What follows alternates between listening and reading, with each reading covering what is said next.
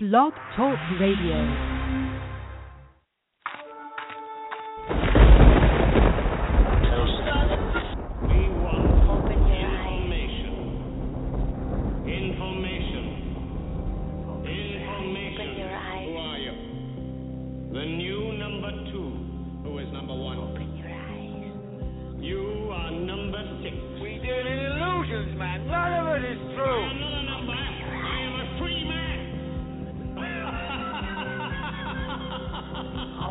You're beginning to believe the illusions. You're beginning to think that the tube is reality and that your own lives are unreal.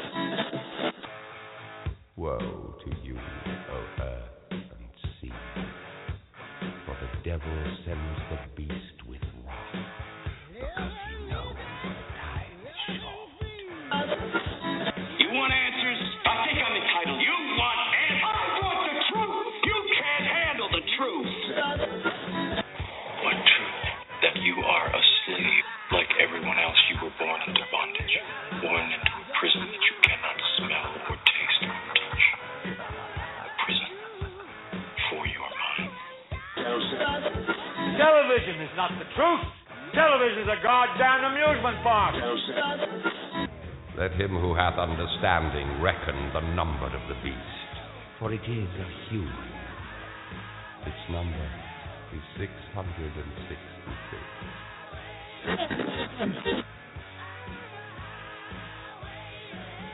It is the world that has been pulled over your eyes to blind you from the truth. So turn off your television sets. Turn them off now. Turn them off right now. Turn them off and leave them off. Turn them off right in the middle of the sentence I'm speaking to you now. Turn them off.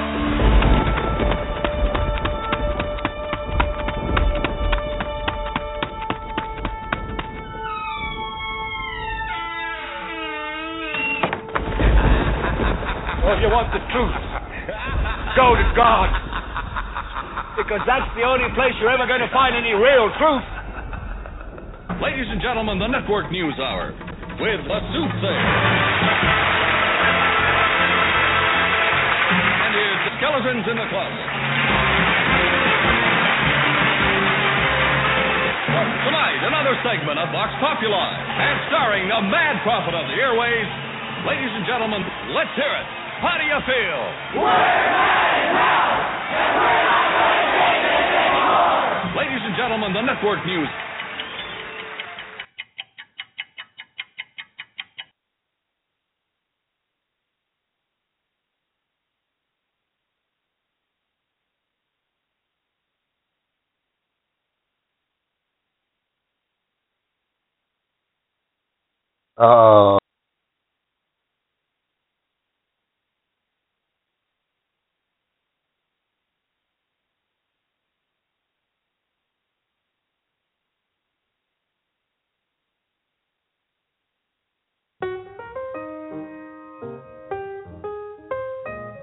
If I were the devil,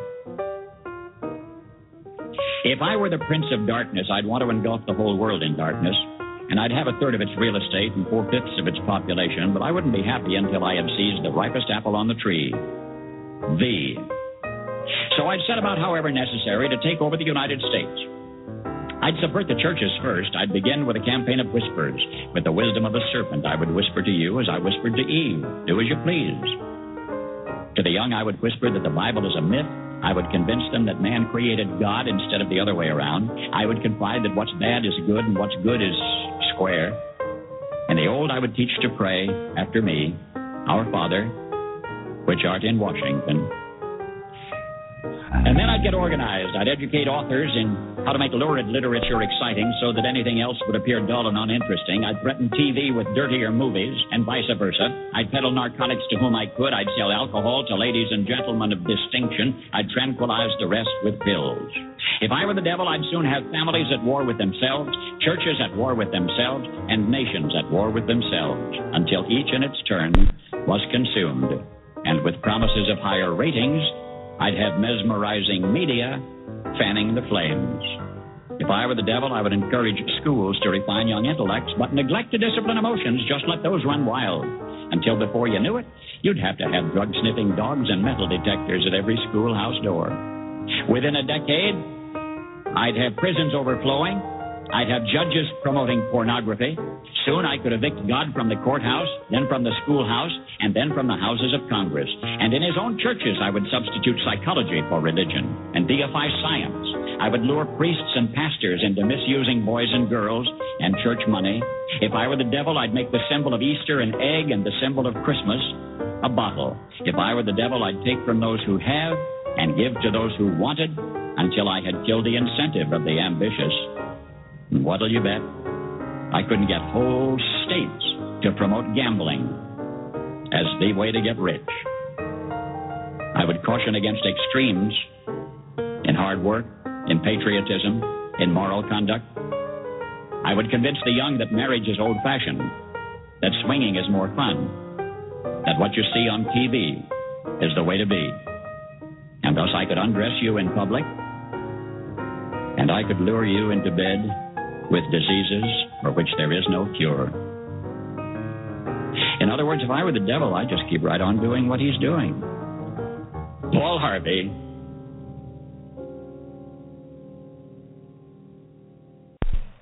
Oh, God bless you, everybody. I hope you can hear me. I've been having some technical difficulties. Welcome to the show today. God bless you. My name is JD. This is the Neptune Diaries. I want to start off with a prayer. Lord, in the name of Jesus, we come before you. Lord, we humbly come before you and worship you, Father God. You are Jehovah Jireh, Lord. You are the creator of all things, Lord. Lord, let your will be done today in our lives. Lord, let your will be done in this show, Father God. Let your voice come through mine, Lord. Let not my voice, Father God. I pray that you just would get a message out and touch those with ears to hear and eyes to see, Lord. Father God, we are in desperate times, and we need you more than ever, Father God. We need you to set our path straight, Lord. We need to understand what we need to do, Lord. We need specifics. We need to understand your will for our lives. Father God, I ask these things. Oh, and I come against the principalities and powers of darkness that would try to interfere with this show. Devil, in the name of Jesus. Demons, in the name of Jesus. You have no business. Father God, I just pray that you would just protect this show. Send the angels, Lord. And we ask, believe, and receive these things in the name of Jesus. Hallelujah. God bless you, everybody. Today is the best day ever. I want y'all to know that. Today is the best day ever. We have another day to chase after God and to see what he's going to do. Father God has a heart that none should perish. None. Not one. And every day that goes on, it's an opportunity for us to spread the message. I know there's a lot of people out there right now who are living lackluster lives. They're plugged into a machine. They're plugged into lots of machines, but they're plugged into the big machine, and they're just part of the system. And it doesn't have to be that way. You don't have to live your life like that. It doesn't have to be that way. You can go back to your first love. You really can. You can go back to your first love, and you can get back to Jesus. You can come back. I did. If I can do it, you can do it. Believe me, I was as far as anyone could possibly ever imagine that they could get from the Lord. He let me stray so far, but yet he reeled me back. He can do that for you too if there are people struggling out there. God is good, and he's there. All you simply need to do is draw near to him, and I can tell you that once you start to draw near to him, he's going to draw near to you at breakneck speed. Once he sees that you're committed and faithful, he's going to draw near to you. Now, I want to clarify a couple of things because people might be confused in their understanding of how a relationship with God works. God sent his son to die for us, to accept our sin, right? To be a sacrifice, to be a substitute for us. And once we accept that, once we believe that, and we ask Jesus into our lives to take over and accept him as Lord and Savior in our lives, that's different from running the race that God has marked out for you. That's different than seeking after righteousness.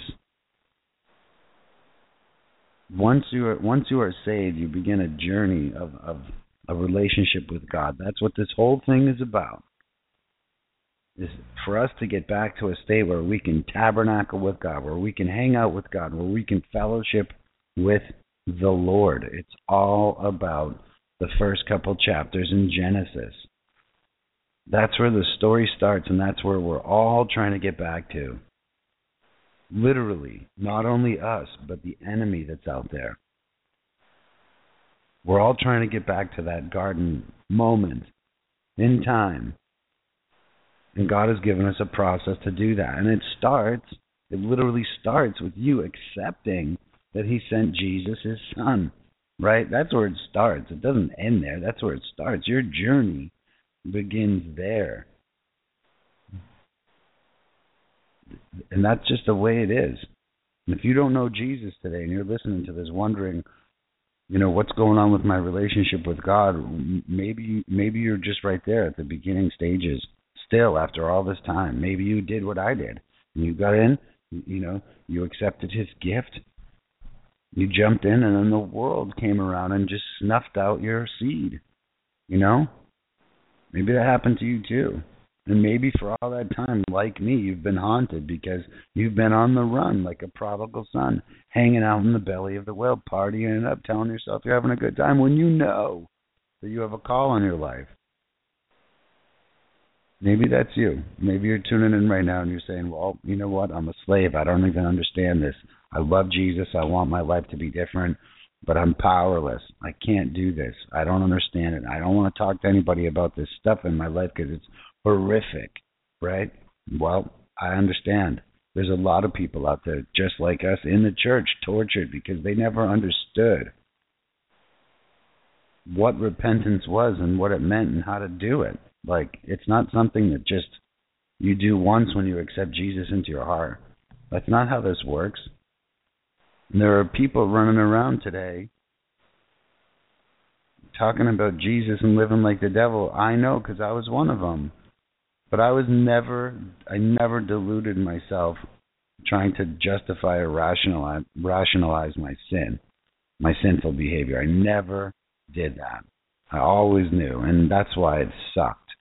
That's why all that time spent on the run was a terrible time. It was a terrible time. It was a terrible time. I was trying to build my little temporary kingdom here on this temporary little speck of dust out here in the cosmos. Trying to have some fun, build memories. For what? Memories of what? Debauchery? Biting the apple? Seeing what I was gonna miss once I got back to the Lord. Thank you, Lord, for calling me back and getting me back on track. Thank you, Lord. Thank you, Lord. I was so far and you reeled me back, Lord. Thank you, Father God, for always being there for me, even in the darkest of moments. Thank you, Father God. I struggled, people. I struggled. I had a hard time, I literally lived in rebellion for the majority of my life. There's still aspects of my life that I struggle with handing over to the Lord. There are still aspects of my life that I struggle with handing over to the Lord. And funny enough, I try to sit here and justify it in my mind, telling myself, oh, it's just a thorn in the flesh, whatever. It's sin. Sin is sin. Time that we all step up and start rooting it out at breakneck speed because the time is at hand. Do you not hear that? The time is at hand. The world is on fire. Fire! The world is on fire. The world is on fire. You all know it. You all see it. Anyone who's paying attention. And you know what's scary? Not many people are paying attention. They don't want to believe what's coming, what's on the way. And that's all right. I get it. I have friends who are, Christians, and they don't want to talk about it. I'm a buzzkill. I'm a doom and gloomer. They don't want to talk about what's going on. I'm excited. I got to a point not too long ago. Well, a while ago now. But I got to a point where, I'm telling you, I turned around. I got tired of it all. I turned around. I just said, okay. And I turned around. And here's the key to that. Don't wait till you clean yourself up. Right? Don't wait till you clean yourself up. Go back now. Turn around now. Dirty. Go take a shower. That's the point. Stop being a stubborn child and let God give you a bath. He's not going to let you in the house till you're clean. Do you understand that?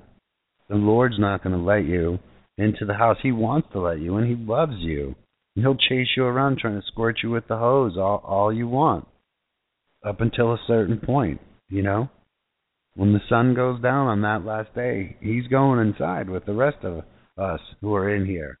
Let Him give you a bath. Let Him hose you down. You don't get to come in the house muddy and dirty and disgusting.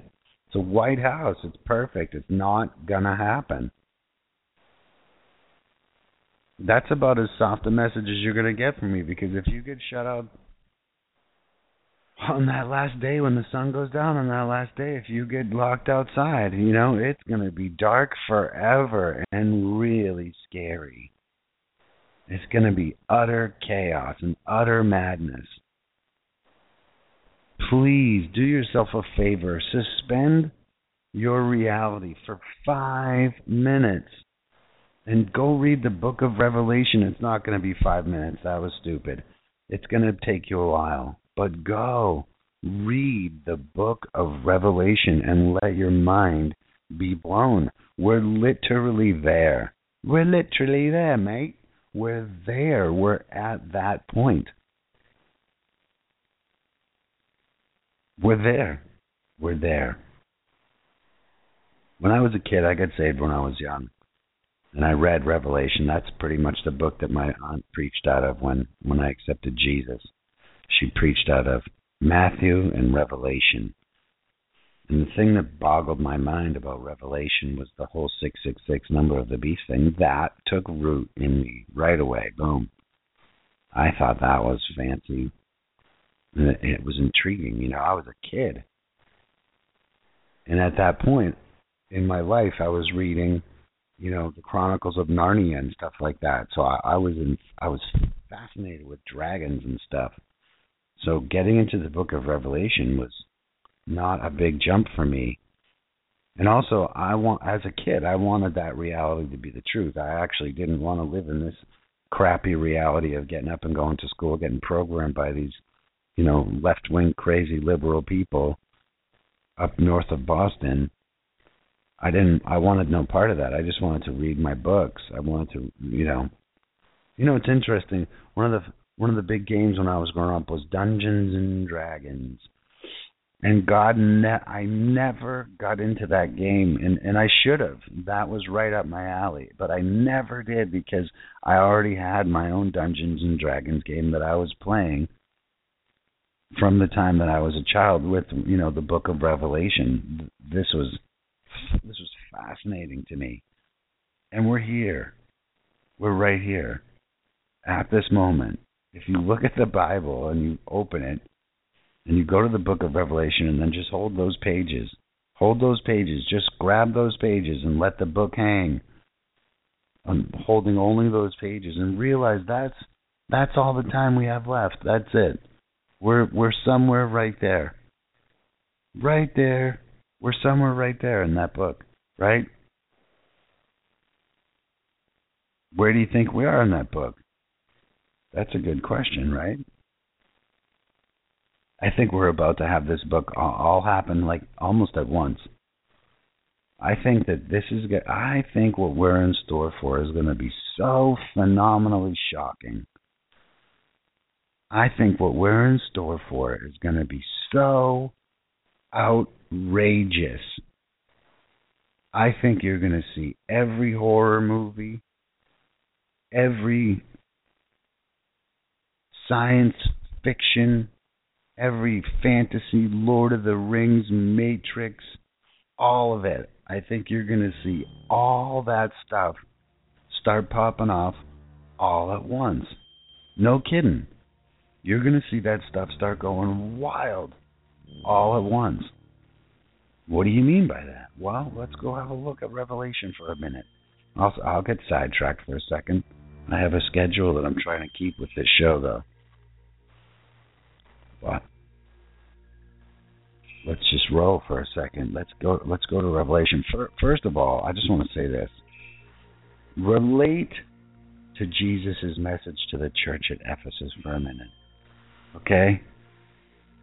He says, I know thy works and thy labor and thy patience, and how thou canst not bear them which are evil, and thou hast tried them which say they are apostles and are not, and hast found them liars, and hast borne and hast patience, and for my name's sake hast labored, and hast not fainted. Nevertheless, I have somewhat against thee, because thou hast left thy first love. Remember therefore from whence thou art fallen, and repent, and do the first works, or else I will come unto thee quickly, and will remove thy candlestick out of his place, except thou repent.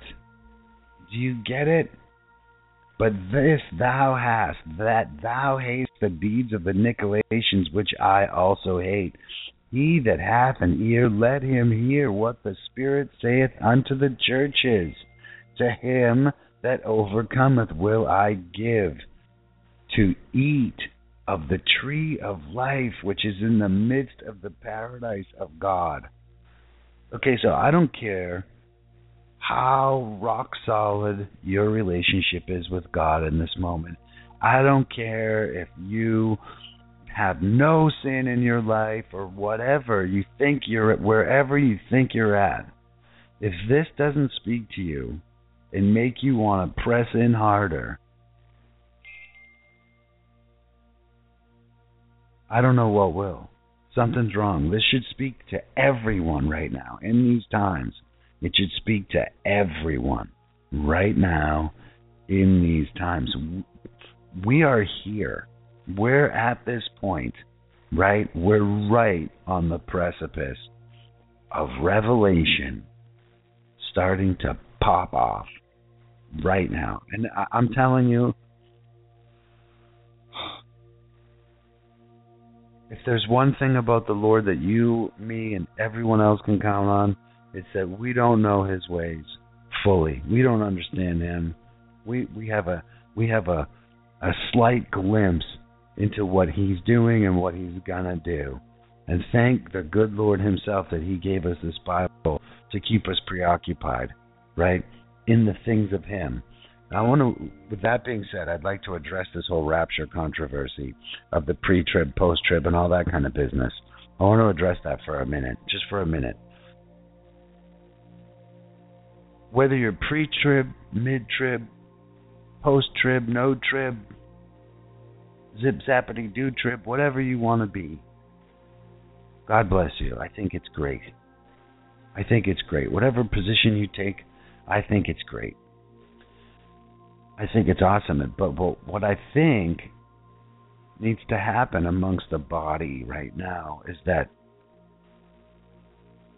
we just have to talk about it without calling each other names, you know, and being vicious and kind of having a mocking spirit, because that's not of the Lord. There's no way that's of the Lord.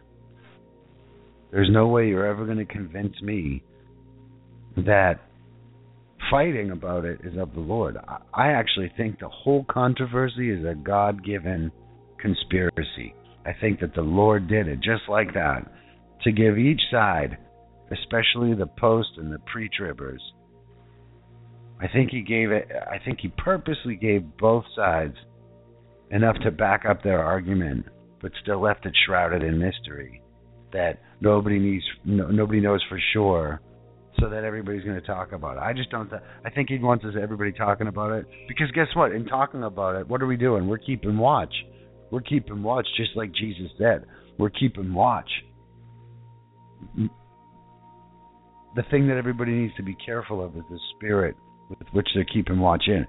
Why fight? I was at the Prophecy in the News Conference in Orlando, and a woman came up to a table that I was at with the evangelist Dan Goodwin, who, by the way, has a book called God's Final Jubilee, and it's really good. I read it in one night. It's phenomenal. It's information that we all need to have. But anyway, this woman came up to the table, and his daughters were there and whatnot, and she came up and she was definitely in a moving in a controversial spirit, right? She was there to prove to everybody that, this was heresy, and pre-tribulation is leading the church astray, and people are going to be ill-prepared and all that. And I looked at her and I said, Miss, who do you think, who are you yelling at? And why are you here hollering at us, trying to convince us? Do you not think that we've all read the same stuff over and over and come to our own conclusions? You hollering here while you're standing here isn't helping. I said, let me ask you furthermore, let me ask you a question. Do you not think that we're in the tribulation right now? She looked at me, she said, well, I don't think it's a big trib. I think it's maybe a mini trib. And I said, do you think that those people who are getting their heads cut off over in the Middle East, do you think that this is a mini trib or a big trib? Because, they're getting their heads cut off just like Jesus had described, that we'd be persecuted and stuff. And she sort of looked at me and was, thoughtful about it. And she walked away. And she stopped hollering. We have to stop hollering at each other. That's just the way it is. What do you care if I believe that he's going to come and spare us? What do you care? Why do you care? Who's listening? Who's listening? Do you understand? Why are you arguing with anyone about that? Either way, whether you're pre-trib or post-trib, stop arguing. It's ridiculous. We're literally commanded to not fight amongst each other, and there's so much bickering going on.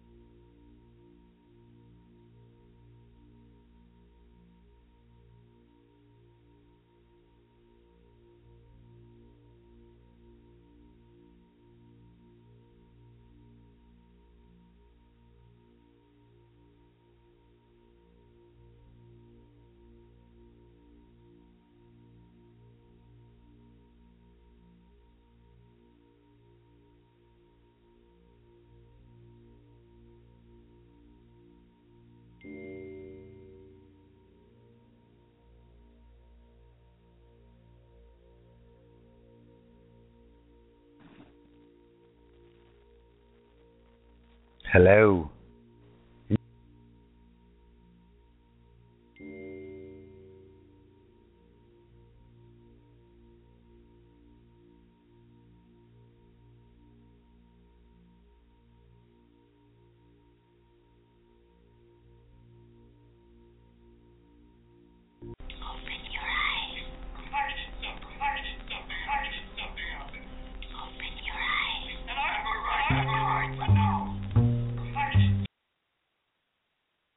So, anyway, I'm having technical difficulties. If you're listening, say a prayer. Come against us in the name of Jesus. This demonic attack. The devil's out there. He's literally trying to stop the word from going out over the airwaves. He is the God of this world in this moment.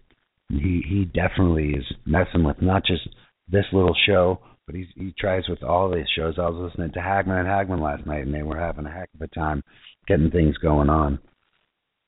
See, what it is he's trying to throw off the rhythm. Did you understand?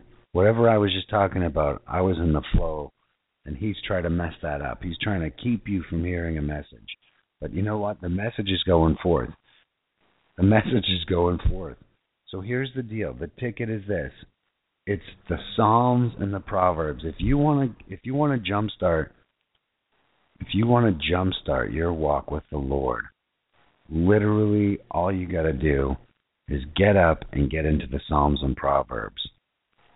Read them, 5 Psalms and 1 Proverb a day.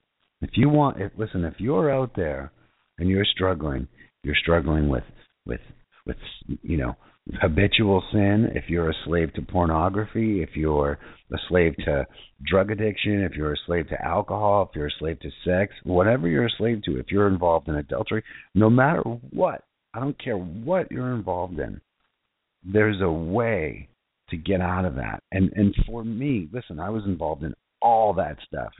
And for me, the way out, that like, it wasn't Alcoholics Anonymous, although that played a big factor and helped me break the chains and get me back on the path to God, and having the scales fall from my eyes and having an understanding of what I had done scientifically to my body, and then bringing my Christian faith to that understanding and that wisdom and that medical field of thought of how habitual things, they call them behaviors, I call them sins, screw with you and how you get out of there. But I did it with the name of Jesus, and I did it underneath, they took all that stuff straight from God's word. But for me, that wasn't enough. And what I realized is that getting back to God involved me being able to look in the mirror, confess my sins, not only to myself, but to my fellows, right? To my fellows. To share in that. And that's right out of the book of James, right? That's right there. Confess your sins to each other. Pray with each other so that you will be healed. That's the ticket, right? And that is, therein lies one of the big problems with the church is we're screwed up. We're totally screwed up. We go in there and we all pretend we're squeaky clean, when in fact a lot of people are in there totally struggling. A lot of people in there totally struggling. And there's a way out. And you don't have to do it this way, and you don't have to do it that way. I'm just telling you what worked for me, and what continues to work for me. Right? I'm a guy who perpetually needs discipline. I need discipline. On a daily basis, I need to be disciplined. I need a schedule. I need people who understand. I need to talk a lot about my stuff, about my junk, about the struggles I'm going through. I need that kind of stuff. I need people who understand and also who aren't judgmental, right? And so for me, I've sort of gone to another level with, once the Lord, listen, last year, almost exactly a year, if not a little more than a year ago, the Lord just said to me one day, get up and read the Psalms, Proverbs every day. Get up without fail, read them. And I realized then over a little bit, he showed me that there was 150 Psalms, there's 31 Proverbs, and that I could get through them in a month. And if I did it this way, 5 and 1, every day. And then at the end of the month, depending on how many days, obviously it's a little screwy, but no matter what. And what that did is that just threw me into a loop where every day it was like having the breakfast of champions, and also being able to sit with the King, my Father, the ultimate life coach, get me into a routine, right? Because my flesh wants to party. My flesh wants to, revel in debauchery. And it's strong. And when you don't have the Word of God, your spirit, the Holy Spirit that's in you, right, you're not nourishing it. You're not letting it grow within you, right? And you say, well, how could the Spirit need to grow? It's not this Holy Spirit that needs to grow. It's you letting the Holy Spirit take over you, right? And so less of you, more of Him, all that kind of stuff. And we can get into doctrine and blah, blah, blah. But whatever, man, set the Word on fire in your life. And the only way you can do that is getting it in you. And the only way that you can do that is getting it in you. And the only way that you can do that is by taking the time to read it and understand it. And if you don't understand it, read it over and over again. That's just the way it is. That's just the way it is. And speaking of that, that's right there.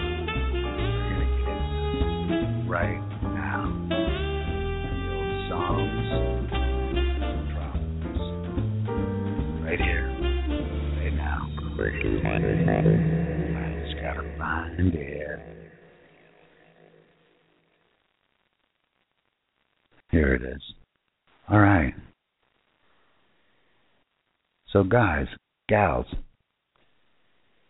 I have to tell you that this has totally changed my life 180 degrees, and then some.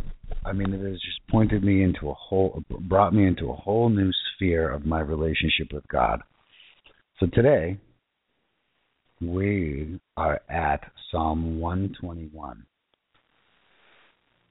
and here we go. I will lift up mine eyes unto the hills, from whence cometh my help. My help cometh from the Lord, which made heaven and earth. He will not suffer thy foot to be moved. He that keepeth thee will not slumber. Behold, he that keepeth Israel shall neither slumber nor sleep. The Lord is thy keeper. The Lord is thy shade upon thy right hand. The sun shall not smite thee by day, nor the moon by night. The Lord shall preserve thee from all evil. He shall preserve thy coming in from this time forth and even forevermore. Praise the Lord. Praise the Lord. So, okay, well, now what does that do for you in the morning, right? It's showing you where you're at, where the Lord, how the Lord feels about you. He's for you. He's for you. Psalm 122. I was glad when they said unto me, let us go into the house of the Lord. Our feet shall stand within thy gates, O Jerusalem. Jerusalem is builded as a city that is compact together. Whither the tribes go up, the tribes of the Lord, unto the testimony of Israel, to give thanks unto the name of the Lord. For there are set thrones of judgment, the thrones of the house of David. Pray for the peace of Jerusalem. They shall prosper that love thee. Do you see what it says right there? It's not ambiguous. Pray for the peace of Jerusalem. What does it say here? So basically, here you go. Ready? Part 1, pray for the peace of Jerusalem. Part 2, what happens? They shall prosper that love thee. Do you love Jerusalem? Are you one of these Christians who's upset with Israel and has, enacted a replacement theology? Do you not understand that the Lord is going to turn back to Israel and focus on them in these last days? Do you not understand? Just watch the news.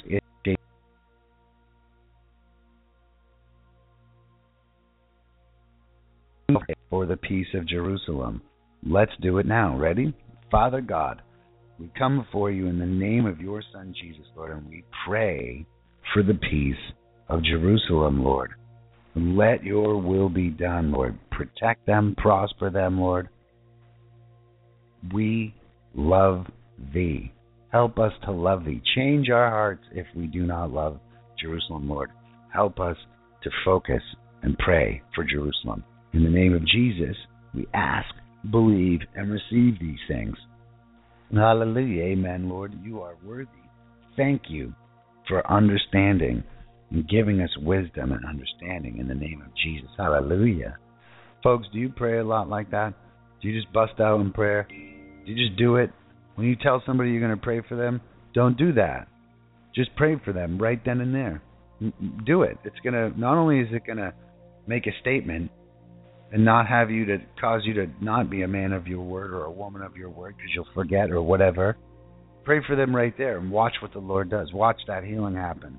Watch things watch a change come. That public display, I'm telling you, people, get out there and live like you mean it. Live your faith. Pray for people right then and there. Get out there and do it. Verse 7. Peace be within thy walls and prosperity within thy palaces. Okay, this ties into the prayer. So ready? Verse 6. Pray for the peace of Jerusalem. They shall prosper that love thee. Peace be within thy walls and prosperity within thy palaces. Hallelujah. For my brethren and companions' sakes, I will now say, peace be within thee. Because of the house of the Lord our God, I will seek thy good. Okay? It's really clear right here. Pray for the peace of Jerusalem. And how do you pray? Pray for the peace of Jerusalem. Lord, we pray for the peace of Jerusalem, that peace be within her walls and prosperity within her palaces. Peace be within thy walls, Lord. Prosperity within thy palaces. For our brethren and our companions' sakes, I will now say, peace be within Jerusalem. Because of the house of the Lord, I will seek thy good. Telling you, folks, it's a big deal. Pray for the peace of Jerusalem. And you know what? That should be part of a daily thing, right? One of the things that I've done with these Psalms and Proverbs is, as I was going through all of them, and I'll post it on my website. I'll do it. I'll post it on NeptuneDiaries.com. But I went through and I basically made a list, the highlights of what the Lord showed me how to pray. Not just like once a week or once a month, but every day. Like vitamins, there are things that you can ask the Lord for every day. And people say, oh, you could say, oh, don't pray a repetitive thing. Oh, really? Don't pray a repetitive thing? What does that mean? So if I ask the Lord to help me with something today and I still need help tomorrow, and I don't pray that because it's a repetitive thing, stop. You know what? Don't worry about how I pray. Be grateful and happy and thank the Lord that I do pray at all. Okay? I need repetition and I need blessings in the same avenues, in the same places, in the same spots, in the same struggles that I have. Every day I need them. And when I forget that, the next thing you know, I'm drunk in a gutter. So please, stop arguing. And if you don't want to listen, you don't want to do it, you don't have to do it. They have a saying in AA, stick around for a little while. If you don't like what happens, we'll refund your misery at the door. Listen,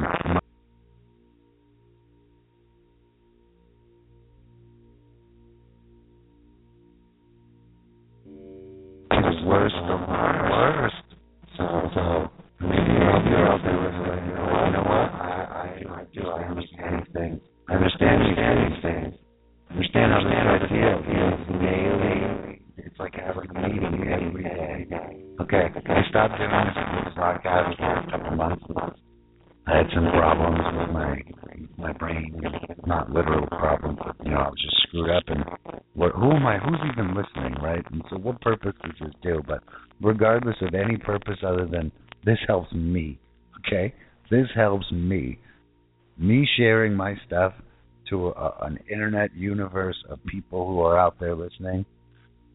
This helps me. And if anyone ever needs to share and wants to call in and share, hi, I'm JD and I'm a recovering human being. I'm a born-again Christian. I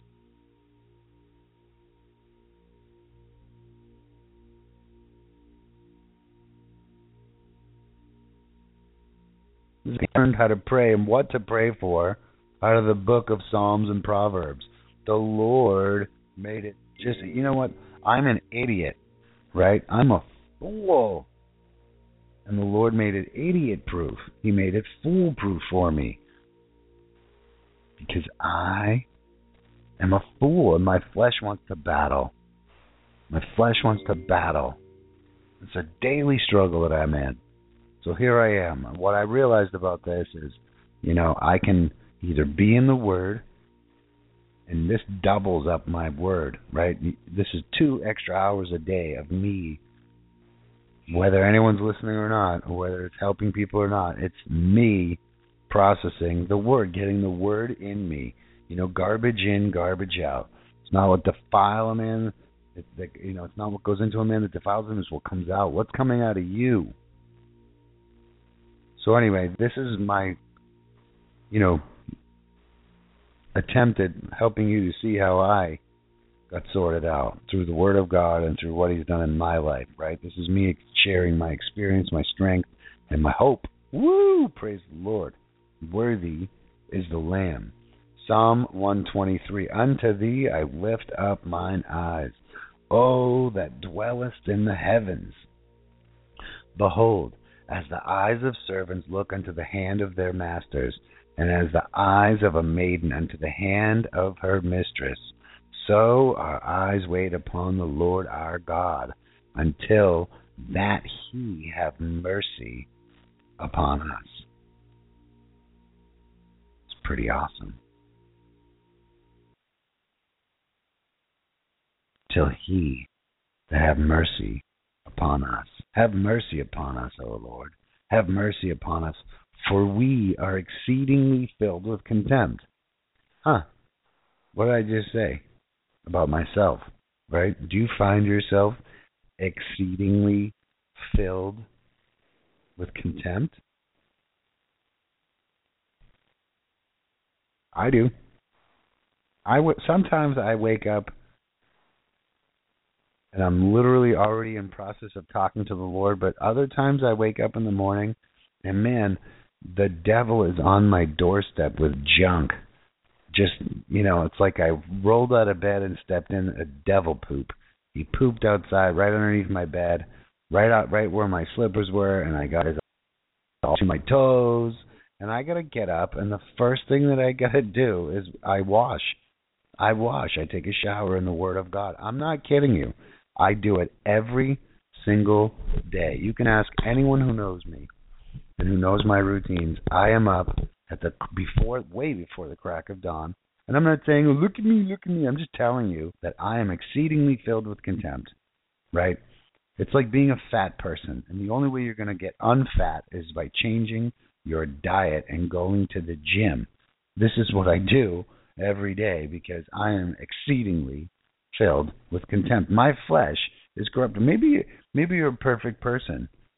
Maybe you're out there and you're listening and you're like, this guy's crazy. I don't suffer with these same problems. I don't struggle with sin. Cool, right? Go listen to Joel Osteen and do whatever. Maybe that's the guy for you. And that's the kind of Christianity you have, and that's the kind of life you have, where there's no darkness in your life, and God bless you. God bless Joel Osteen. Praise the Lord. In all things, hallelujah, praise the Lord. I am cut from a darker cloth than that, right? I am one of those people that Jesus talked about when He said, I didn't come for the healthy, I came for the sick. I'm disgusting, okay? That's what I am. I have unhealthy appetites in every arena. My flesh is insatiable. Sex, drugs, and rock and roll, baby. I grew up on the Rolling Stones. It's just the way it is. And that flesh was cultivated my whole life. And I knew Jesus, and I knew God, and I had a relationship, but it was busted. It was a broken relationship, It just was. It was. My relationships are accurately described in the Bible in many places. In the Old Testament, all over the place, the rebelliousness of the Jews, over and over again, running out there and fornicating with demons. That's what you do when you are in rebellion. But guess what? The Lord still loves you, and He's still there for you. He's your dad, and He's there with a robe and a ring and a banquet waiting for you. Turn around, go home. It's just that simple. All you got to do is cry out. I'm in the belly of the whale. You think it's a club. You hear the lights.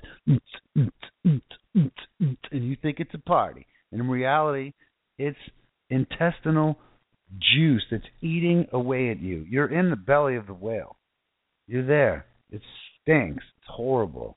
Ask God to let you out. Guess what? The coolest part about that is, it's a biblical truth. You know what? The Lord will open the fish's mouth, and the whole time you've been in there, He's been traveling to your city, to your own personal Nineveh. He'll let you out right in your mission field.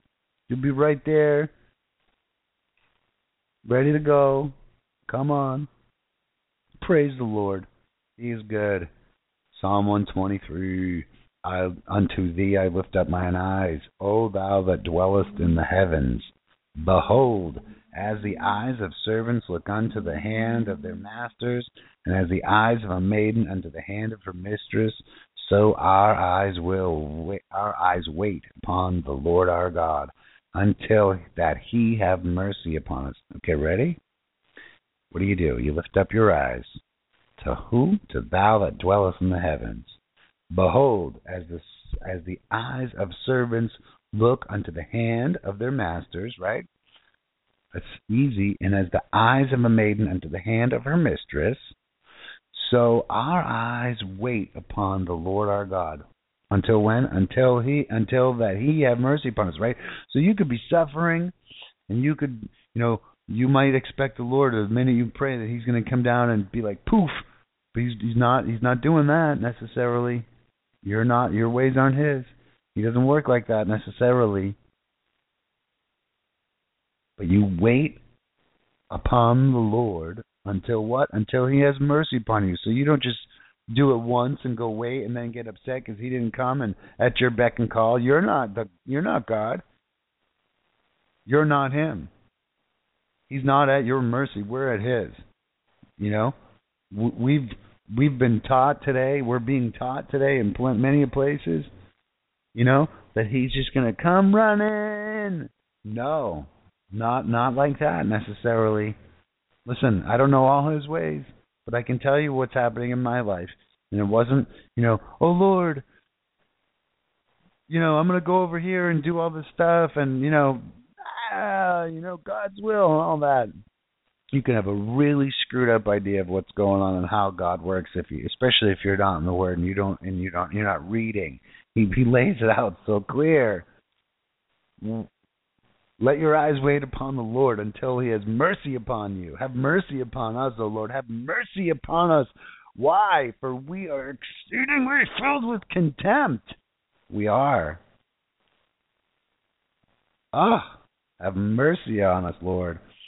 Our soul is exceedingly filled with the scorning of those that are at ease and with the contempt of the proud. Do you not feel like that? Exceedingly filled with the scorning of those that are at ease. Psalm 124. Our help. Hold on. I want more music. Our help is in the name of the Lord. Okay, ready? A song of degrees of David. If it had not been the Lord who was on our side, now may Israel say, if it had not been the Lord who was on our side, when men rose up against us, then they had swallowed us up quick. When their wrath was kindled against us, then the waters had overwhelmed us. The stream had gone over our soul. Then the proud waters had gone over our soul. Blessed be the Lord, who hath not given us as a prey to their teeth. Our soul is escaped as a bird out of the snare of the fowlers. The snare is broken, and we are escaped. Our help, where? Is in the name of the Lord who made heaven and earth, right? So what is that?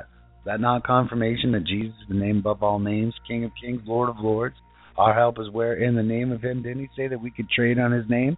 Didn't he say that we could run around and that his name, if we asked it in his name, it would be given to us? Didn't he? Yeah, our help is where? What? It's in the what? It's in the name of the Lord. Come on. I wish I could get an amen. Amen. Hallelujah. What happens? Our soul is escaped as a bird of the snare. So basically, we were caught, busted, we're in the trap, and guess what? The Lord comes in and saves us, right? Praise the Lord. Thank you, Lord. Thank you, Lord, for Jesus. Thank you, Lord. Hallelujah. Psalm 125. They that trust in the Lord shall be as Mount Zion, which cannot be removed, but abideth forever. Do you see that quid pro quo? What do you have to do to never be moved and abide forever? If to trust in who? In the Lord. Verse 2, as the mountains are round about Jerusalem, so the Lord is round about his people from henceforth, even forever. Okay, so ready? If this doesn't come in and destroy all your worries and all your fears and all your little temporary crap that you run around and you're crying about or you're thinking about, what is wrong? Read this daily. As the mountains are round about Jerusalem, so the Lord is round about his people. From when? From henceforth. That means now and way back when. Imagine that. And even forever. For the rod of the wicked shall not rest upon the lot of the righteous, lest the righteous put forth what? Lest the righteous put forth their hands unto iniquity. Right? What are your hands being put forth into? What? What are you working at? What are you working on in this life? What are you doing? I'm talking to everyone. You can't hide behind, I have a family, I have to support my family. No, yes you do, but not necessarily the way you're doing it. Are you being an ambassador for Jesus? Or are you spinning your wheels? Are you taking part? Are you in the fight? There are no bystanders. There is no sideline. You can't watch from the stands. It doesn't work like that. You need to see the bigger picture. If you don't want the rod of the wicked to rest upon you, don't put your hand into iniquity. Don't work and waste your life being part of this machine. Be part of the machine that's the Lord's machine. Be part of this whole church. Get into this church. And I don't mean go to church on Sunday. I don't mean that. I don't mean, that church. Read the Bible. Get into this. Understand what you need to do. Do it now. Listen, I know you're out there. I know there are people out there that have never read this Bible. They've read little bits and pieces of it. And everyone says, oh, I read the Bible. Yeah, did you? Did you really? Verse 4, do good, O Lord, unto those that be good, unto them that are upright in their hearts. Are you folks upright in your heart? Brothers and sisters, you upright in your heart? Ladies and gentlemen, I want to ask you, are you upright in your heart? What does that mean? Are you lusting after things of this world? Are you involved in stuff that causes you to be obsessed, whether it's good, bad, or indifferent? Are you? What are you doing? Are you upright in your heart? Are you literally chasing after Jesus? Ready? Verse 5, as for such as turn aside unto their crooked ways, the Lord shall lead them forth with the workers of iniquity. But peace shall be upon Israel. Don't turn back to your crooked ways. I've done it millions of times. Millions of times. There's a door that's closing. There's a window that's being shut. Don't get caught on the wrong side of that. When he comes back, let him find you working. Let him find you working. Listen, I know that when you draw near to the Lord, I know because it worked with me. When you are sick and tired of being sick and tired, and you draw near to the Lord, things will just start falling away from you. That hose, God's hose, washes clean awful quick, man. It's powerful. And as fast as you will let the Lord clean you, he'll clean you. The Lord will take you to where he wants you to be as fast as you will let him. If you're willing to put in the work, and yes, it's work, it's discipline. It's literally reading this thing to the point where you understand it. If you haven't read the Bible in a while, you're going to pick it up and it's going to be nonsensical to you. You're not going to get it. You're just not going to get it. I don't care how smart you are. You're not going to get this at first. You got to dig. Listen, I've read these things. I've read these Psalms, so many times now it's ridiculous. And they're new every time I read them. Every single time I read them, they're new. Every time. So, with that being said, we are officially done with our Psalms for the day. Now, we're at Proverbs 25. I used to hate these things. When I first became a Christian, this stuff was so boring to me, man. I could not understand it. I had no heart for it. I had no desire for it. I had no, I wanted the bells and the whistles of the, Dungeons and Dragons. I wanted the Antichrist and the battle and the, scorpion tails on the locusts and stinging people and stuff. That was the stuff that I gravitated to. I didn't understand the Old Testament because it seemed so boring. But now that I understand it with the scales that have fallen off my eyes, understanding that our DNA was corrupted right there at the get-go, and that it's every sci-fi movie, every movie I've ever watched, every crazy thing, all of them actually, every single one, all ties in somehow, some way. It all ties in to this epic battle that we're in, that we're a part of, and you're either on the right side or the wrong side. There's no middle ground, I was one of these people who, I've been on the right side for a long time, but I was so screwed up because I went on the run. I didn't understand. I thought let me just taste this stuff. Let me just try this. Let me see what happens. And I'll just do it. I'm going to stop then. I'm going to change my ways then. This, that, and the other thing. This will do it for me. If I do it like this, if I do this, let me try it like this. The only thing that worked was total surrender. Total surrender and being disciplined about giving my life to the Lord. Literally, every morning, every moment of every day, I have to surrender. Because it's a battle. It's a battle. And maybe you're not a Christian like me. Maybe you're a Christian who's, fluffy and rainbows and butterflies and, you poop perfume. You fart perfume. Maybe you're one of those. That is not me. And it'll never be me. It'll never be me. I'm a dirty down and out, get in the trenches, go down into the valley, scream from the mountains. I don't care. Here it is. Wear my heart on my sleeve. This is where it's at. You either like me or you hate. You either love me or you hate me. There's no middle ground. There's no middle ground. This is me. I love you, though. I love you. If you don't love me, fine. It's fine. I love you, though. I love you because I'm not going to be carried away with that. I know what it's like to be overrun with hate and with judgment and with resentment. I'm just not playing that game anymore. Not at all.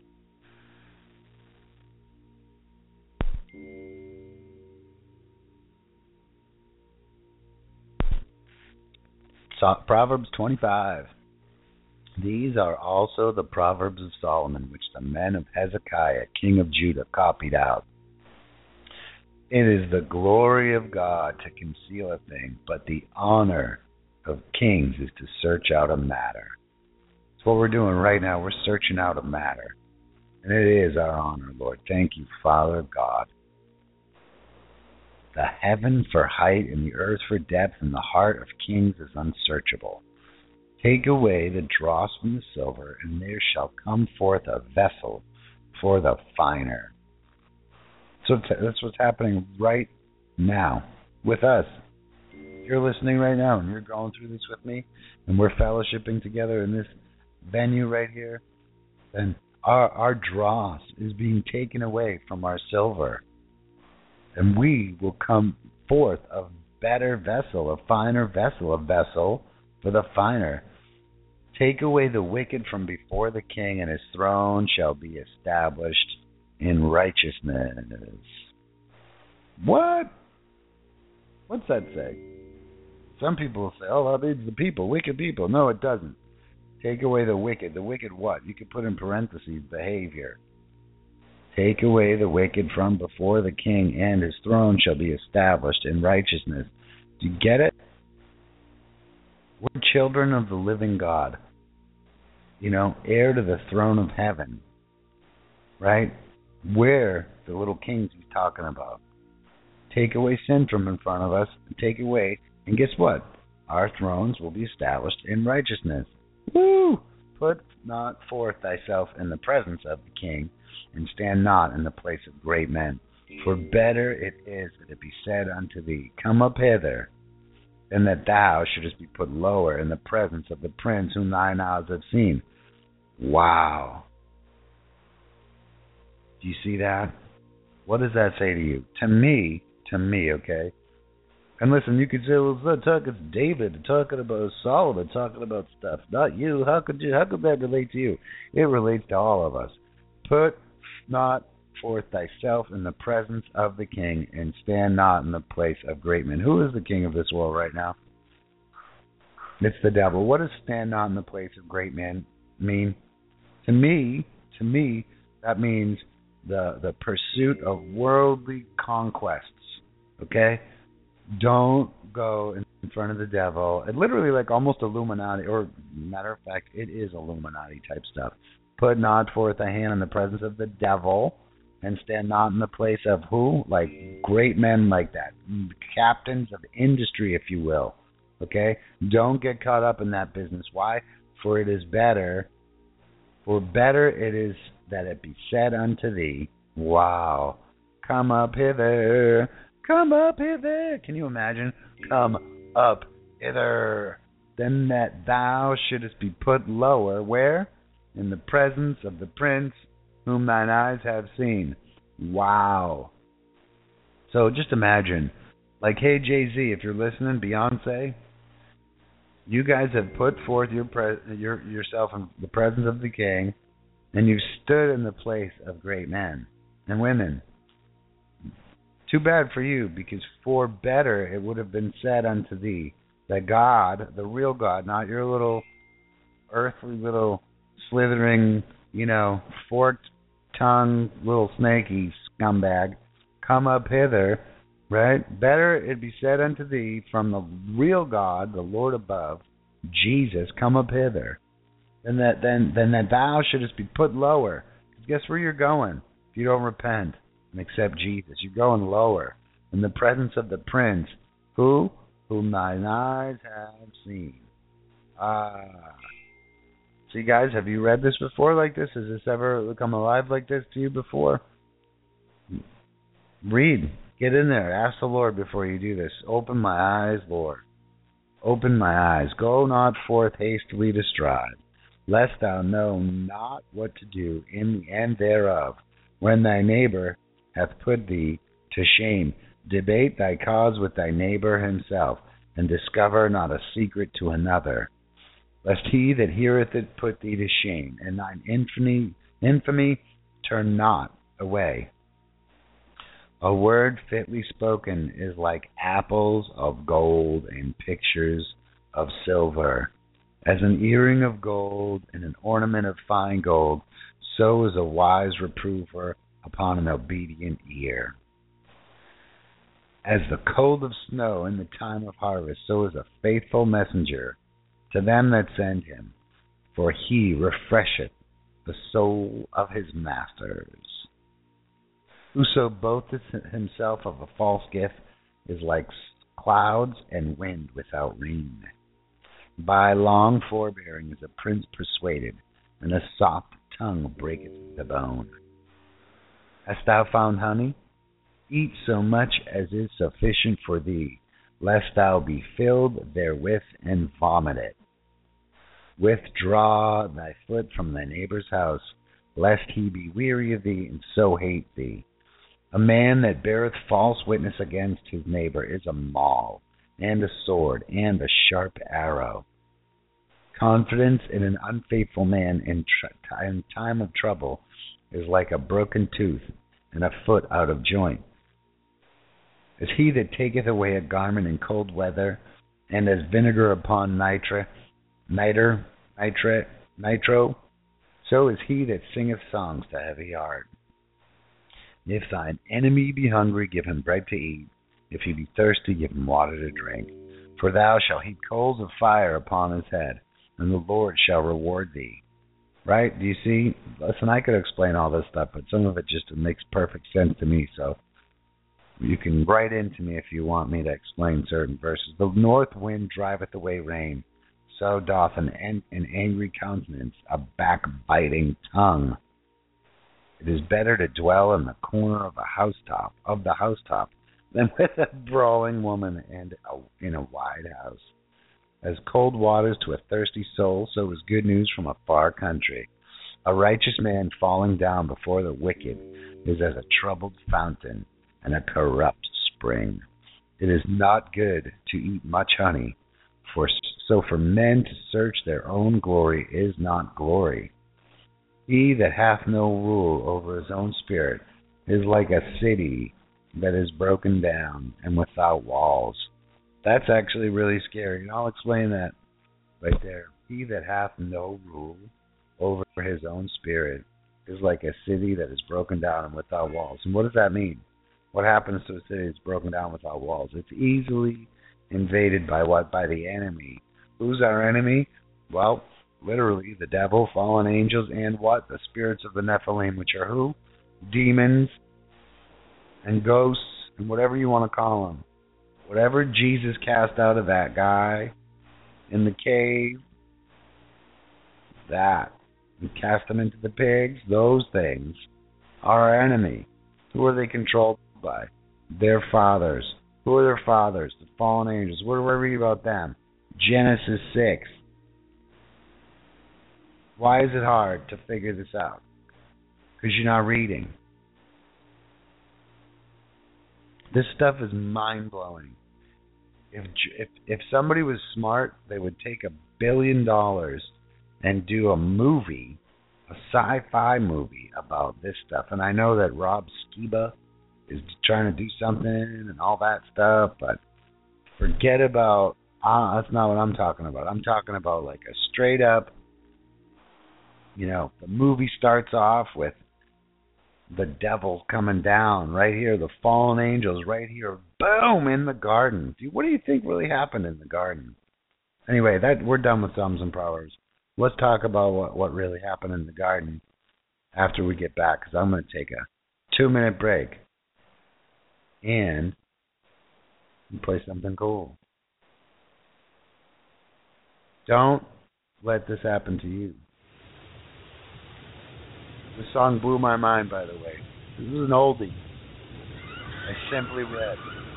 This blew my mind. I'll tell that story tomorrow. Maybe today after the break. I'll be right back. You're listening to Jamie, and this is the Neptune Diaries. Holding back the years, thinking of the fear I've had so long. When somebody hears, listen to the fear that's gone.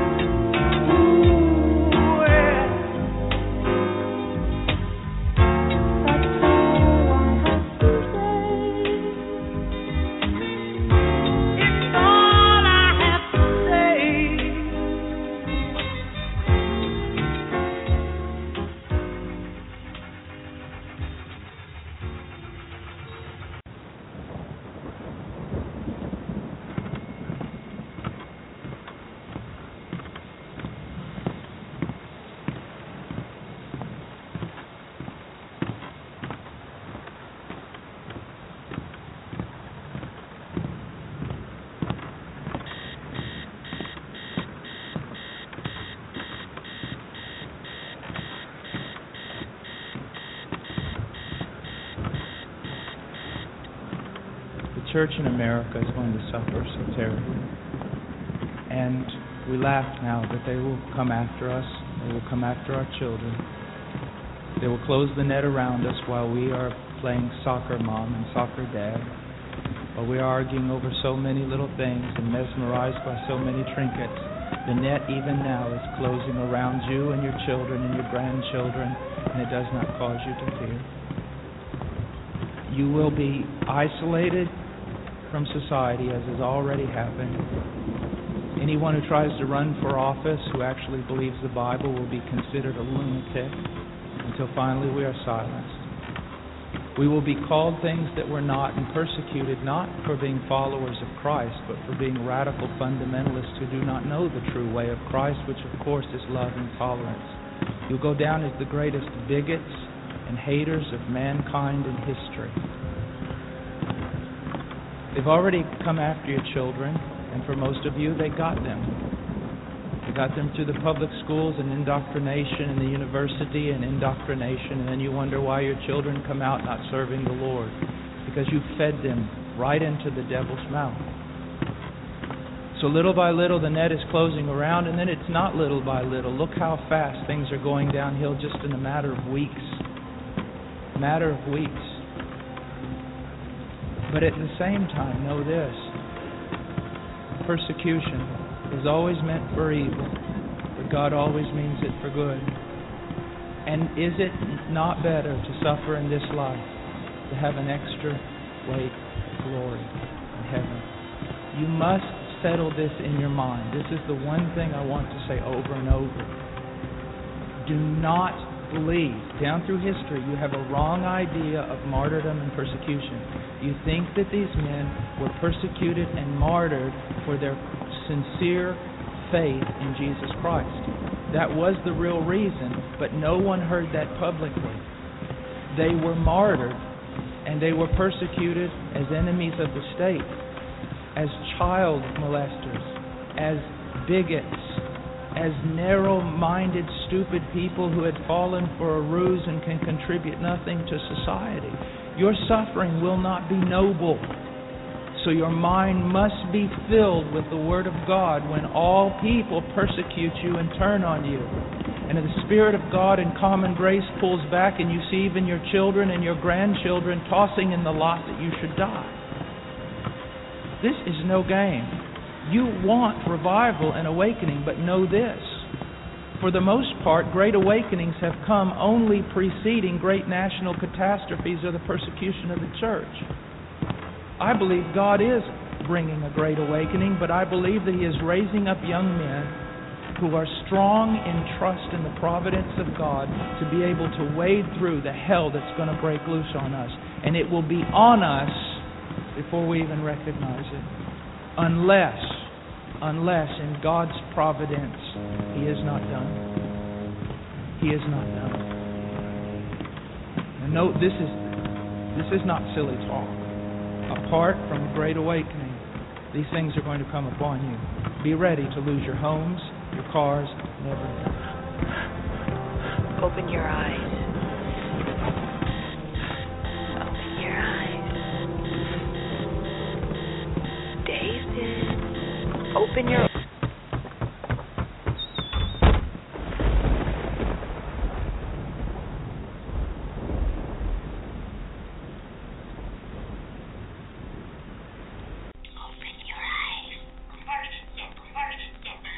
Something happened. Open your eyes.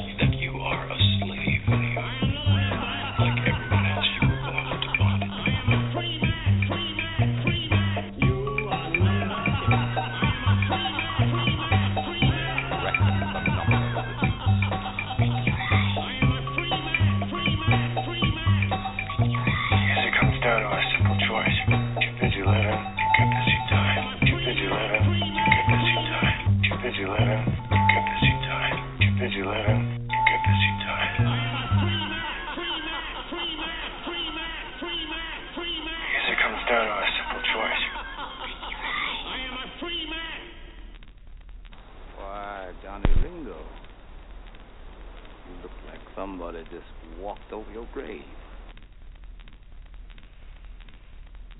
Welcome back, everybody.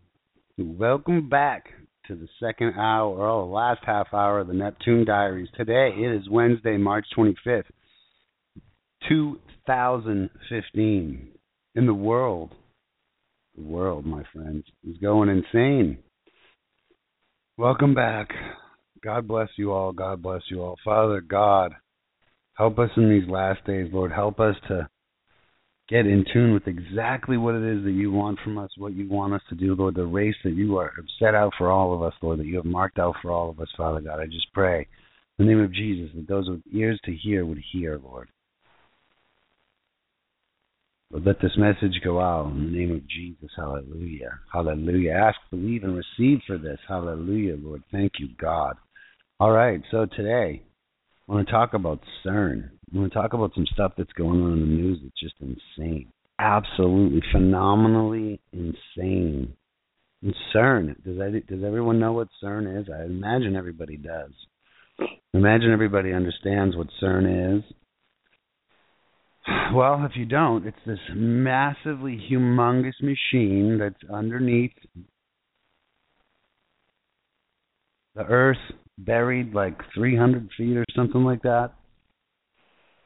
17 miles long. Their little logo here is the 666 number of the beast. Look at it. CERN. Be concerned. Be concerned. It's insanity. I love Paul Begley. He's always going, the CERN. The CERN. Are you serious? I love him. Are you serious? But seriously, ask yourself this question. The CERN, what is it? Well, I'll tell you what it is.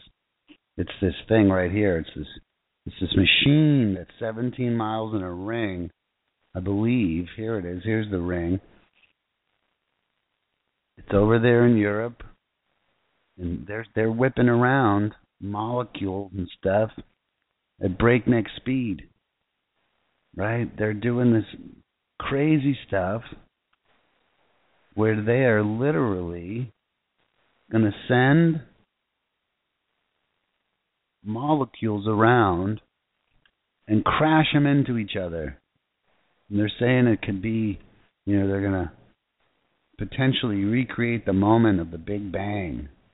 Right? And look at this picture here.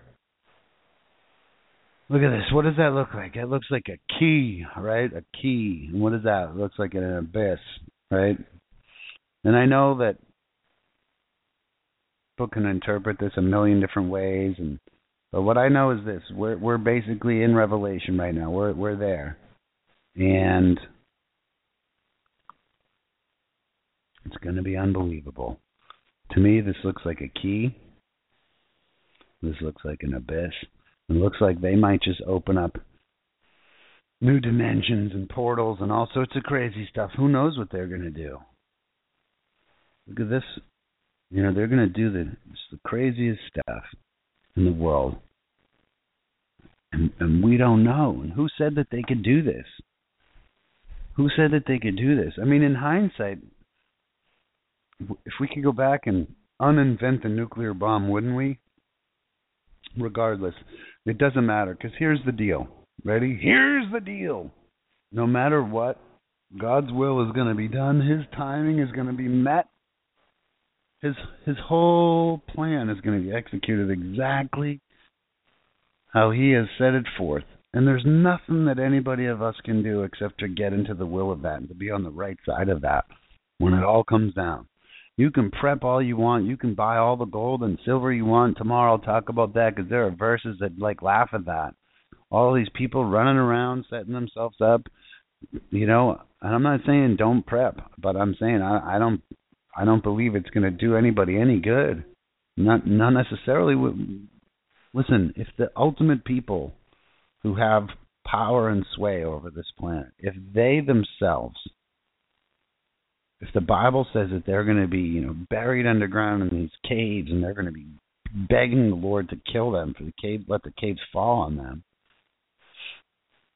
what makes you think any kind of prep that you could do is going to make a difference? And I mean, I'm not saying don't go and don't go and buy water or food in the case this stuff happens, and how do I know, and whatever. Listen, if the Lord is leading you to do stuff like that, go for it. The Lord is not leading you to do stuff like that. And maybe it's because I don't have any money. Maybe it's because I'm a man with no resources type of stuff. I don't know. I mean, if I had money, would I be prepping? Yeah, I would definitely get to a better location.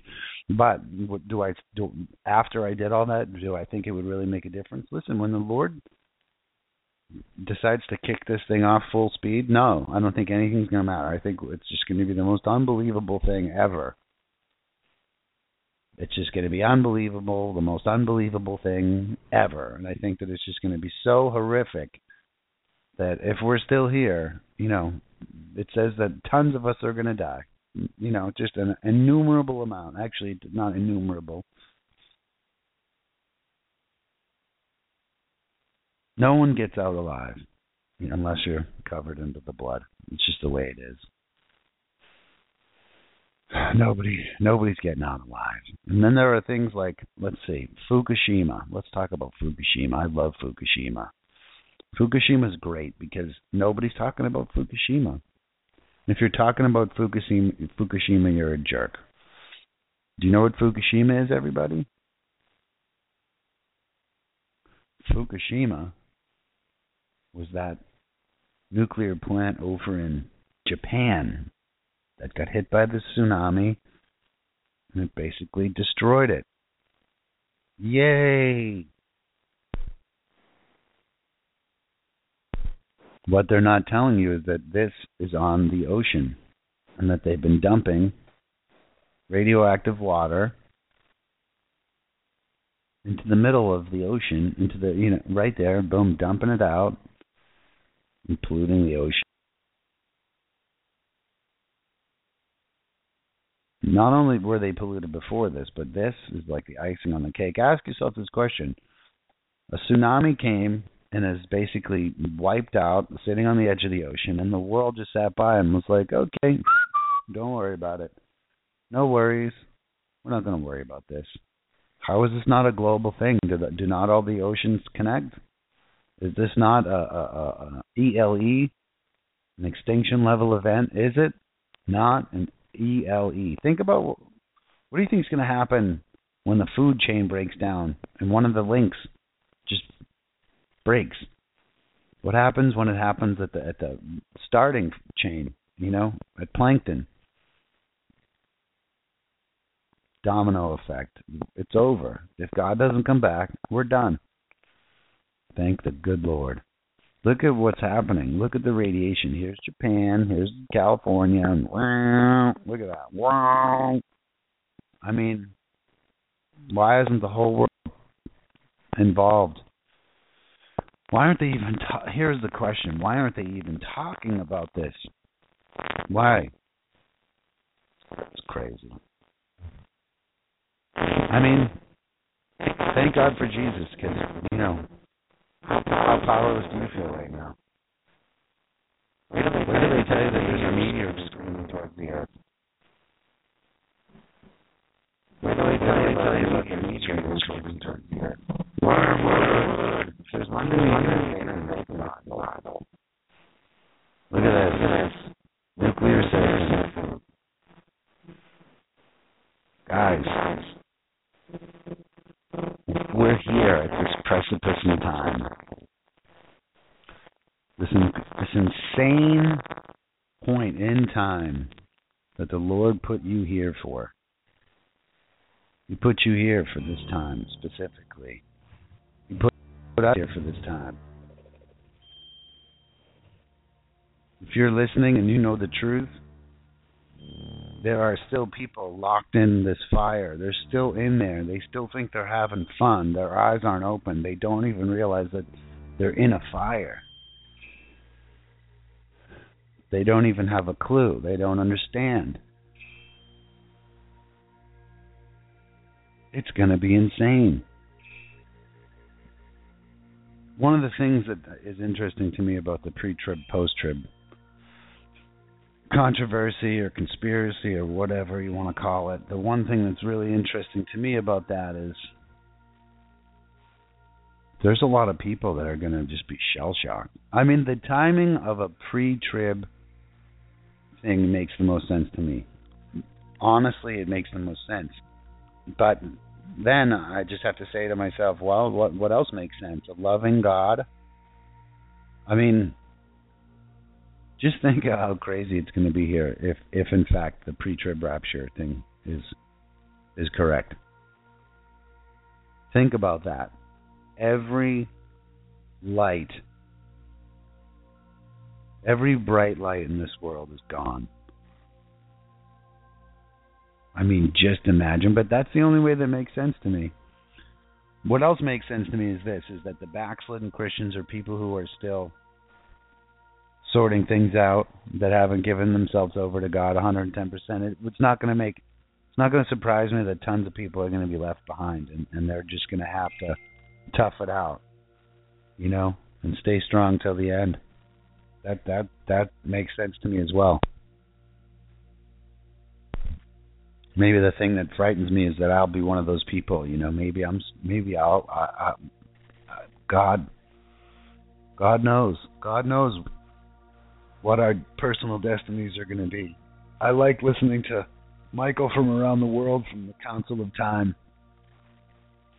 You know, and he says, you know, if I'm still here, whatever, I've got a job to do. And that's the truth. You know, God's heart is that none should perish. Ours should be that way, too. Ours shouldn't be, I just want to get out of here so that I'm not left behind and suffering. I mean, that, if you think about it, if you're left behind, that's going to be the greatest time. You're going to take part in one of the greatest harvests the world has ever seen, you know?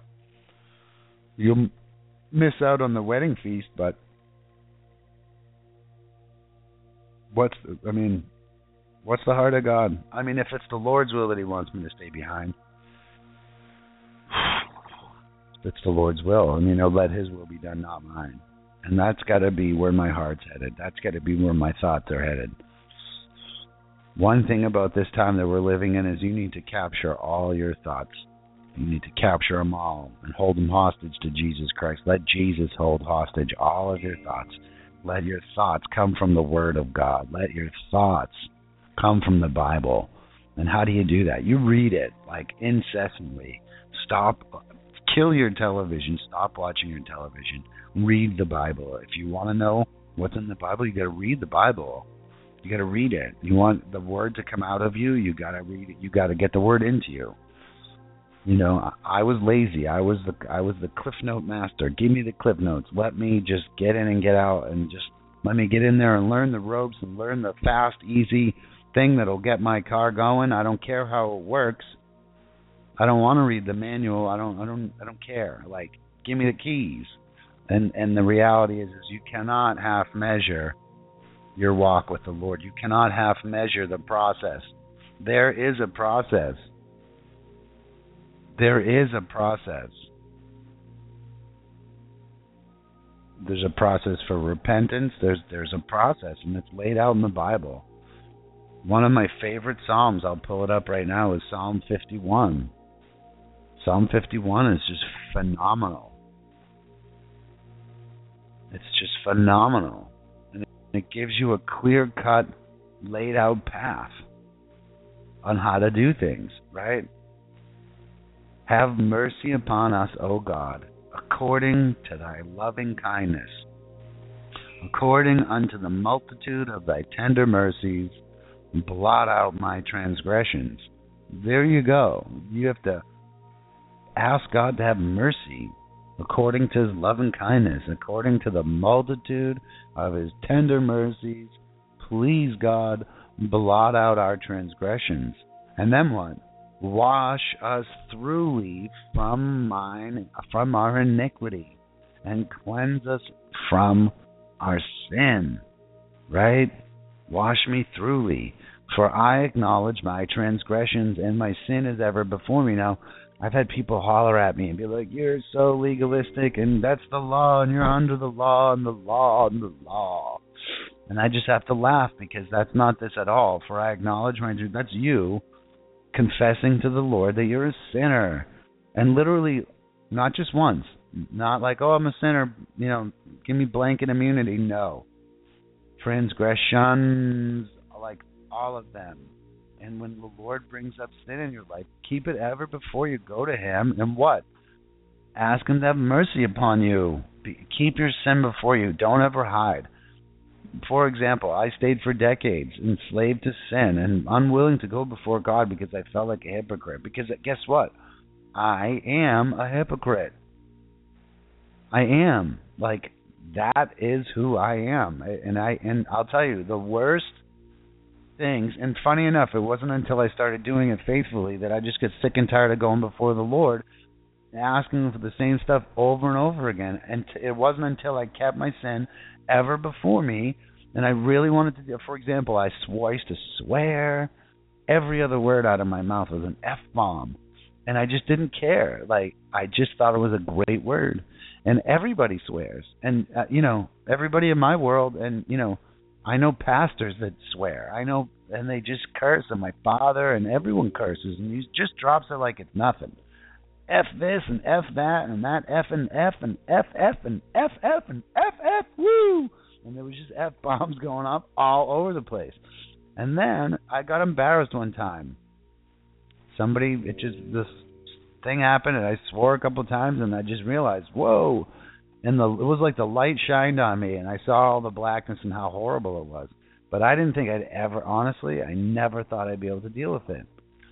And then every time I swore, I asked the Lord, please remove this from me. And you know what? I'm not even joking to you. I was diligent about it, and within 2 to 3 days, I stopped swearing.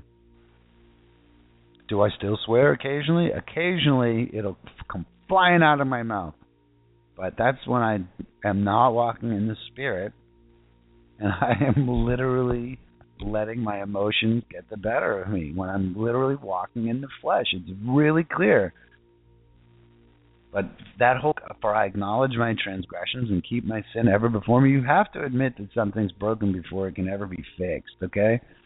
And here's another thing. People run around looking for forgiveness from people. People's forgiveness is wishy-washy. It's like the wind. It's there one minute and gone the other, and it's conditional. It's conditional. You haven't sinned necessarily against anybody other than God. Right? That's who you need to get your forgiveness and your absolution from. Is from God. From God. You pray, you confess with men, and you pray with men, and the Lord will heal you. And He's the one that has your forgiveness. Behold, I was shapen in iniquity. Do you see that? We were shapen in iniquity. What does that mean? In sin did my mother conceive me. Game, set, match. I've heard people say, like, though we were bored, innocent, the blah, blah, blah. No, we weren't. But the age of accountability isn't until, what I believe what the Jews say, right around that time. And that's for God to decide. But I do believe that we were born goofed, period. Our sin was corrupted. We were conceived in sin, But if you want to be part of this process, if you want to get to be effective for the Lord, you can look at Psalm 51 right here, and let's go through it again. Because I got sidetracked, sorry about that. But we ask the Lord for mercy, ask Him to blot out our transgressions, ask Him to wash us and cleanse us, and we acknowledge our transgressions. We keep our sin ever before us. We acknowledge that He's the one that we have wronged. Behold, we were shapen. We admit these things, right? We admit that we were sinners. Right? Accept those facts. We understand God desires truth in the inward parts. Behold, thou desirest truth in the inward. What does that mean? Behold, thou desirest truth in the inward parts. It means that the Lord wants you to be honest with Him about your junk, about your stuff. Oh, I'm a slave to porn. I'm a slave to cigarettes. I'm a slave to swears. I'm a slave to whatever it is you're a slave to. The Lord wants you to be truthful in the inward parts. And then what happens? And in the hidden part, thou shalt make me to know wisdom. God makes us to know wisdom, gives us wisdom, right? When we're honest and we're truthful in our inward parts, right? Purge me with hyssop, and I shall be clean. Wash me, and I shall be whiter than snow. It's a process. Look, we've already asked him. He wants the truth. He wants the truth. Oh, we purge us, make us clean, wash us, and we'll be whiter than snow. Make us to hear joy and gladness. Do you see what happens when you get purged, when you get cleansed, when you get washed? You become whiter than snow. You make it. We come to hear joy and gladness. The bones which he has broken may rejoice. Listen, he has to break you. Your flesh, your physical presence must be broken. Just this is what it is. What does that mean? He's going to break my bones? You need to read some other parts of the Bible. I'm going to find that verse. There should be like a note right here that talks about this. But it's better to have the rock fall on. It's better to you to fall on the rock than have the rock fall on you. Okay, so that's what this is tying into, as far as I'm concerned, right? And then after this, what happened? Hide thy face from my sins and blot out all mine iniquities. Create in me a clean heart, O God. Renew a right spirit within me. Cast me not away from thy presence, and take not thy Holy Spirit from me. Right? You see what's happening? You're in this process.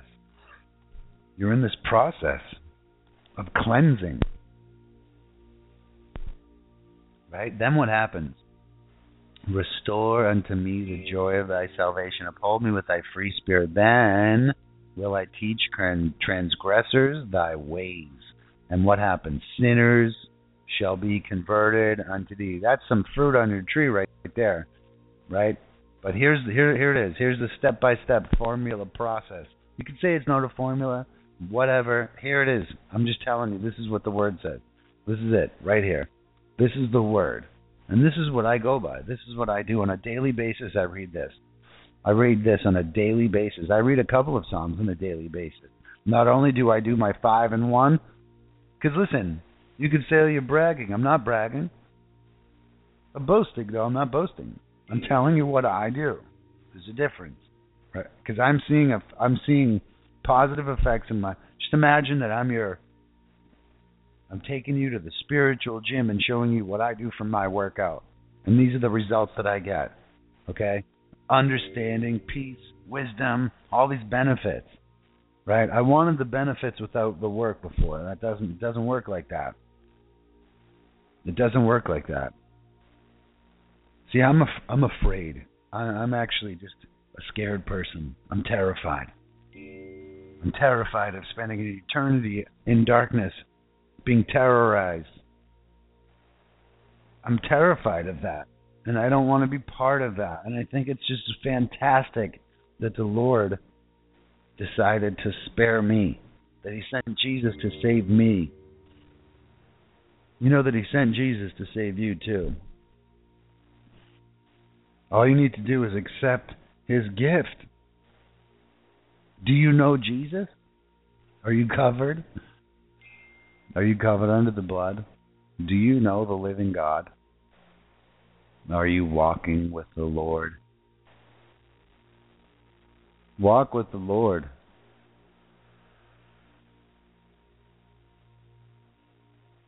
Walk with the Lord.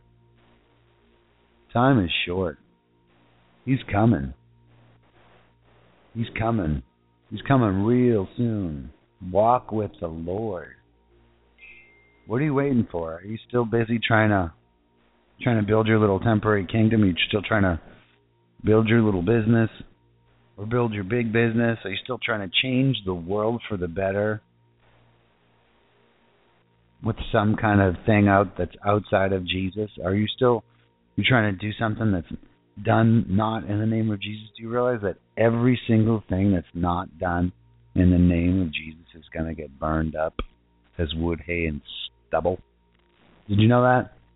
Are you living your life like that? Are you living your life like that? I'll tell you, I'm living my life like that. More and more every single day. More and more every single day, I'm living my life like that. I have to live my life like that. There is no other way.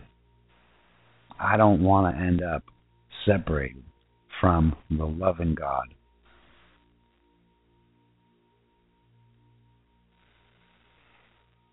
I don't want to live like that. I've lived in the dark. It's scary. It's terrible. It's a horrifying feeling. It's empty. It's lonely. It's disgusting. Right? I go through a thing every day where I get up and I turn myself over. I give the first fruits of my day to the Lord. That's what I do every day. Not because I want to sit here and be like, oh, that's what I do every day. I don't care. Right? I do it because I need a savior. Okay? I do it because it's cool. I'm getting to know God more. Right? I do it because I like what's happening. I love the Lord. He's coming back soon. The signs are everywhere. The writing is on the wall. Do you know Jesus? Do you know the Lord? Are you saved? Does what's coming upon the earth terrify you? Will your heart fail you for fear of what's coming? Are you secure? Do you worry? Or are you in the faith? You can say, oh, it's not about works. Yeah, it is. It's really all about Jesus. But works play into it. And don't kid yourself. Go read his own words. Go read the words of Jesus himself. You know? Once you're in, you're commanded, you know? You're commissioned to go and teach everybody about Jesus, to go spread the good news, to go spread the gospel, to go shout from the mountaintops what the Lord has done for you. That's the drill right there. That's what we're supposed to do on a daily basis. We're supposed to be out there in the fight. You know?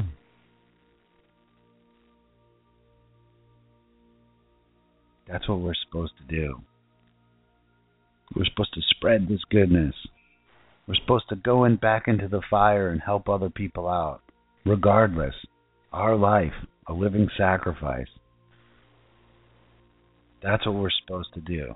Because that's the heart of the Lord right there. That's the heart of the Father. Oh, okay, ready? I'm going to read Psalm 25.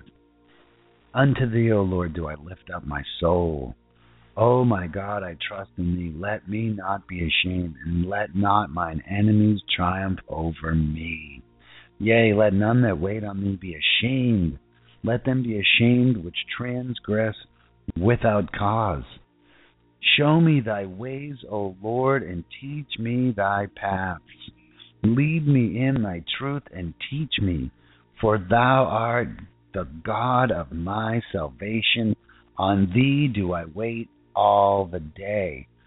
Remember, O Lord, thy tender mercies and thy loving kindnesses, for they have been ever of old. Remember not the sins of my youth, nor my transgressions. According to thy mercy, remember thou me for thy goodness' sake, O Lord.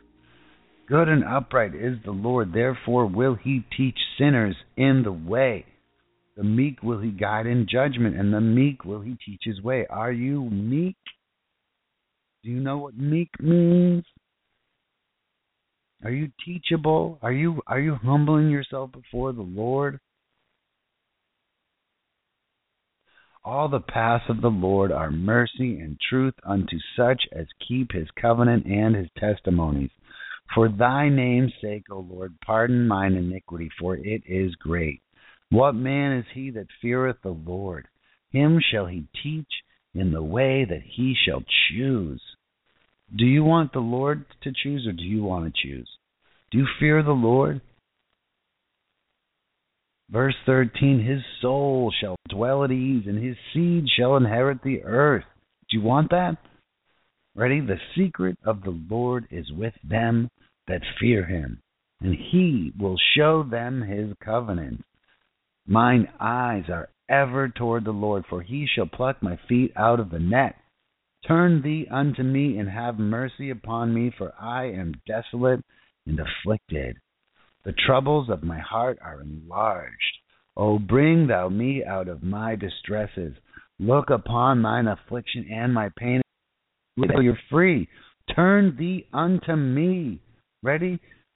Mine eyes are ever toward the Lord, for he, what will he do? He shall pluck my feet out of the net.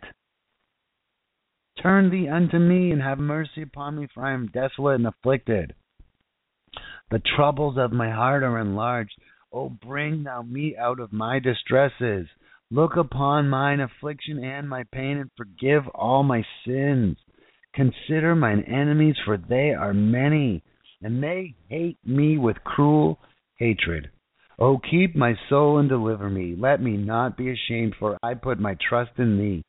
Let integrity and uprightness preserve me, for I wait on thee. Redeem Israel, O God, out of all his troubles. Isn't that awesome? Are you struggling with stuff? Are you struggling with becoming passionate again for the Lord? Read the Psalms. Get into the Psalms. See, here it is. Here's the deal. Here's the deal. A long haul. I've been doing this since I was 11. Right? I've been holding on to my faith and working out my salvation. Sometimes on my knees, sometimes on my back, sometimes in the belly of the whale, sometimes in the most despicable places on the planet. But I'm still here. And I'm here to tell you, all you have to do is turn around and God is there. I don't care where you are in your relationship. I don't care if you think that you're God's best friend. There's still areas of your life where you could turn around. There's still more to do. I like when Michael from Around the World from Council of Time, when he says, why do I want to relax? There's no time to relax. There's barely time to get a wink of sleep. Yet a little slumber, a little folding of the hands. Little sleep, little slumber. It's time. This show's done. This show's over. It's a game, set, match. I don't know if I'm going to be on the air tomorrow. We are going on, but you will see me henceforth plenty of times. And listen, what I want you to do is come before the Lord and lay your sins at the cross. I want you to literally come before the Lord, ask for his forgiveness. And give your life to Jesus. God bless you. I love you. I'll see you tomorrow. Come down to the river. Come and let yourself in. Make good on a promise. Never hurt again. If you're lost and loaded, you're broken down. Bring all of your trouble. Come lay them down. All you sinners and the weak at heart. All you helpless on the boulevard. Wherever you are now, whatever evil you found, bring all of your trouble, come lay them down. We're all tied to the same old failing, finding shelter, things we know. We're all dirty, like corrupted small towns. Bring our trouble, bring our trouble, lay them down.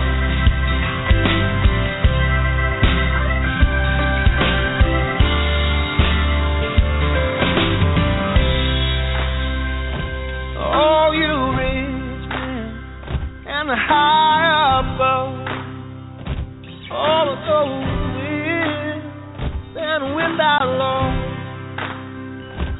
all you burdened, broken down, and all of your trouble.